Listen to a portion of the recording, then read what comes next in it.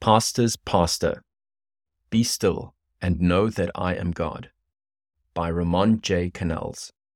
Ramon J. Canals, Demon, serves as a ministerial secretary of the Ministerial Association, General Conference of the Seventh-day Adventists, Silver Spring, Maryland, United States.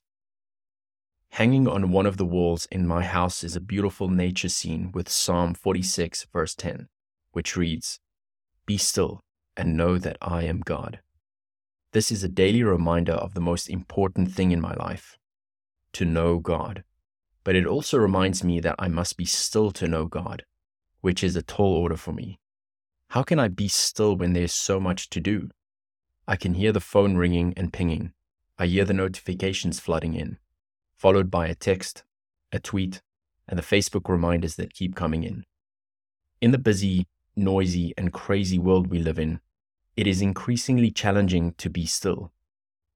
I am a pastor like you and know from first-hand experience that we are some of the busiest professionals on the planet. And yet I hear the voice of God through His Word saying to me, Be still and know me.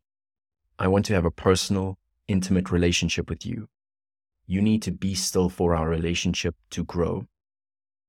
All too often my reply is, But God, I have so much to do.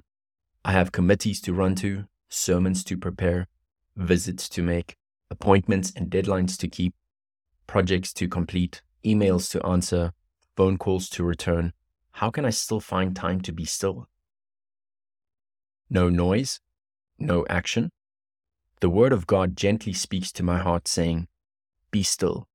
God speaks to us in silence, but silence can make us uncomfortable. We feel lost if there is no noise, action, or direction. Is it God's will for us to be constantly busy, running to and fro without pausing to spend time in communion with Him? When we habituate ourselves to busyness, it becomes difficult to be still. Doing nothing seems to be a waste of time. We would not admit it, but often we are afraid of silence. We feel that we must avoid silence. Yet it is during the silence that we position ourselves to hear the voice of God calling us to commune with Him. Silence is the environment God designed for us to commune with Him.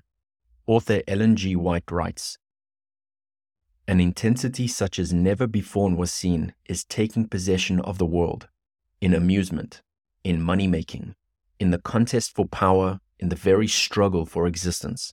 There is a terrible force that engrosses body and mind and soul. In the midst of this maddening rush, God is speaking. He bids us come apart and commune with Him. Be still and know that I am God. Psalm 46, verse 10. I was struck by the following statement, which says that even during our devotional times, our minds are restless and do not enter into real communion with God. Many, even in their seasons of devotion, fail of receiving the blessing of real communion with God. They are in too great haste. With hurried steps, they press through the circle of Christ's loving presence, pausing perhaps a moment within the sacred precincts, but not waiting for counsel. They have no time to remain with the divine teacher. With their burdens, they return to their work. These workers can never attain the highest success until they learn the secret of strength. They must give themselves time to think, to pray, to wait upon God for a renewal of physical, mental, and spiritual power. They need the uplifting influence of His Spirit. Receiving this, they will be quickened by fresh life.